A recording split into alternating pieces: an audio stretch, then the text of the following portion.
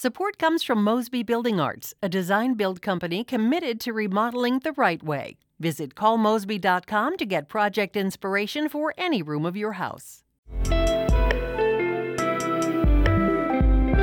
It's Friday, February 25th. This is The Gateway. I'm Wayne Pratt. The Missouri and Illinois congressional delegations have been swift to react to Russia's invasion of Ukraine. That includes Illinois Democratic Senator Dick Durbin, who says Russian leader Vladimir Putin likely has bigger plans. At this point, he's amassed this huge military force. His ambitions may be more than just Ukraine, I'm afraid. Durbin wants to see the U.S. go beyond the sanctions already announced by President Joe Biden. Durbin co-chairs the Senate's Ukraine caucus. He says the Biden administration should take action directly against Putin and more members of his inner circle. I would take this war home to Putin and his oligarchs. I'd let them feel the pain directly. I think we have been playing with kid gloves as far as they're concerned, and I think that this invasion of Ukraine puts an end to that. The sanctions announced yesterday hit 2 banking executives and 4 relatives or other officials believed to be close to Russia's leader. Illinois' other senator, Democrat Tammy Duckworth, says Putin's actions are an unjustifiable attack on Ukraine's sovereign territory. Missouri's 2 senators are also condemning the invasion. Republican Roy Blunt calls it a threat to the stability of Europe. Fellow Republican Josh Hawley describes it as Russian aggression. Both want President Biden to provide direct help to the Ukrainian armed forces. In other news, Missouri Governor Mike Parson has signed a roughly $4.5 billion supplemental budget bill. It provides raises for all state employees without establishing a minimum. As St. Louis Public Radio's Sarah Kellogg reports, changes by the Senate did not lead to pushback from the House. The House passed the budget by a vote of 133 to 12. It contains not only money for state employee raises, but also almost $2 billion in federal dollars for schools and money to fund Missouri's Medicaid program, including its expansion. One of the largest changes on the Senate side was the restoration of around $7 million for raises. The House had originally reduced that amount. House Representative Cody Smith, who chairs the House Budget Committee, spoke on the Senate decision. Smith said he would work with departments on setting wages. It is not my intention that the state government should place the state workforce at an unfair competitive advantage over private employers. The budget is the first bill passed during the 2022 legislative session. In Jefferson City, I'm Sarah Kellogg, St. Louis Public Radio. Also out of Jefferson City, House members have advanced a proposed constitutional amendment that makes changes to the state's Medicaid program, including expansion. The amendment also needs approval from the Senate and Missouri voters. One of the proposed changes would give the legislature power to allocate funding for Medicaid expansion separately. That means lawmakers would have the power to eliminate the program's funding. House Budget Chair Cody Smith. This would allow us to uncouple parts of the Medicaid program and prioritize them through the appropriations process in the event that we should need to. Smith made those comments on the House floor before members voted to pass the amendment. The proposal also creates a work requirement program for Medicaid enrollees.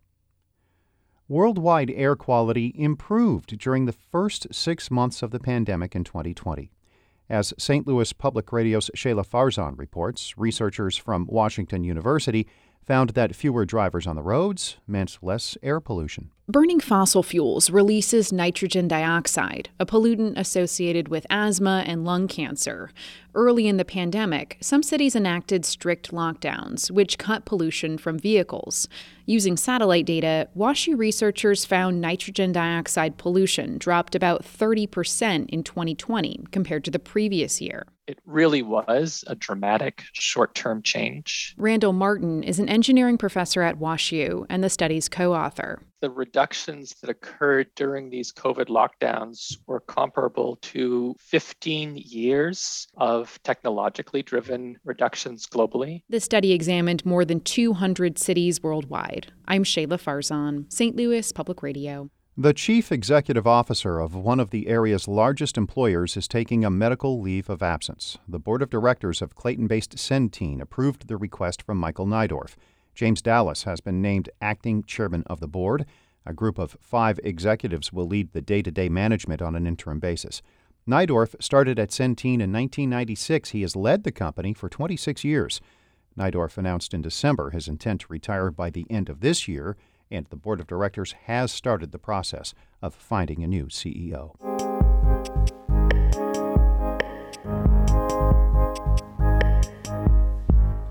Farm shows are a staple of agricultural life in the Midwest. Before farmers head out to their fields to plant, they head to convention centers and exhibition halls to check out the latest technology and to connect with fellow producers. But as St. Louis Public Radio's Jonathan Ahl reports, the pandemic has created some uncertainty about the future of farm shows. A small crowd of farmers and their families are walking among the giant combines, tractors, and other farm equipment at the Mathewson Exhibition Center in Sedalia. It's the Central Missouri Ag Club Ag Expo, and Pettis County corn and soybean farmer Bill Taylor loves it. He says it's a low-pressure way to check out a lot of different things. If you want to talk to a guy, you can. If you want to walk by, you can. And that's what we like about it. There's a little bit of everything here. I mean, we got anything from siding to gutters to a tractor tires and fertilizer buggies, livestock equipment. Like most farm shows, this one was canceled last year over COVID concerns. This year, it's back in full force. But some farm shows across the Midwest canceled again, and others went online. Danny Young is a rural banker who works with farmers and is on the planning committee of Sedalia's farm show. A lot of farmers, they're hands-on kind of people. They don't really want to sit in front of a computer or something and do it virtual. They want to get out of the house, they want to go to town, they want to touch the machinery, they want to talk to the people, and they're just not, it's not a real virtual clientele. But many in the business think virtual connections are the future, and the in-person farm show doesn't have much life left. We were well on this path, and just COVID kind of proved the point to a lot of people. Jim Mandis is a sales manager with Krone, maker of machines for hay production like mowers and balers. He says every year there are fewer farmers in the U.S., and they're all tech-savvy enough to research big purchases on their own. They know more about what they're buying than they did 20 years ago, 10 years ago, 3 years ago. The relevance of a trade show, physically seeing machines and talking to reps, is not what it once was. Mandis says his company is seeing less value in going to every farm show and focusing more on being selective about which ones they attend. He says they are also looking for more cost-efficient ways to have meaningful interactions with potential customers. That approach concerns people like Jock Headblade. He's the executive director of the Macomb Area Convention and Visitors Bureau in West Central Illinois.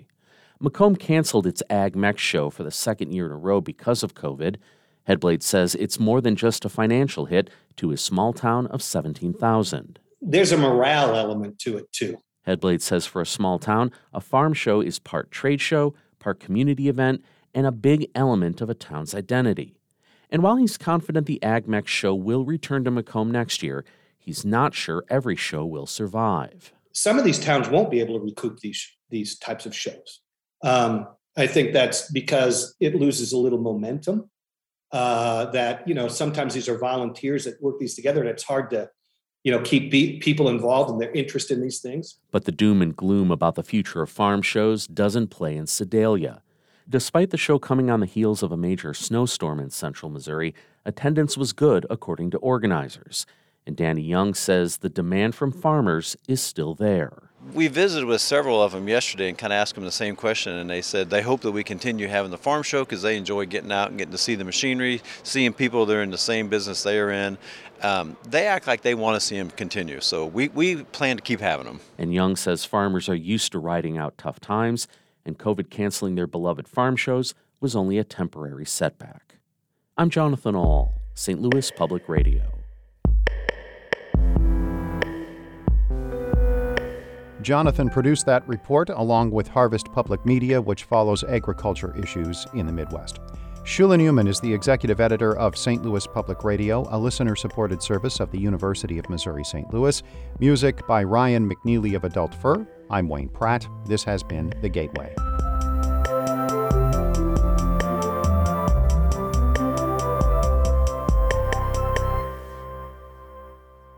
Support comes from the Missouri Forest Products Association.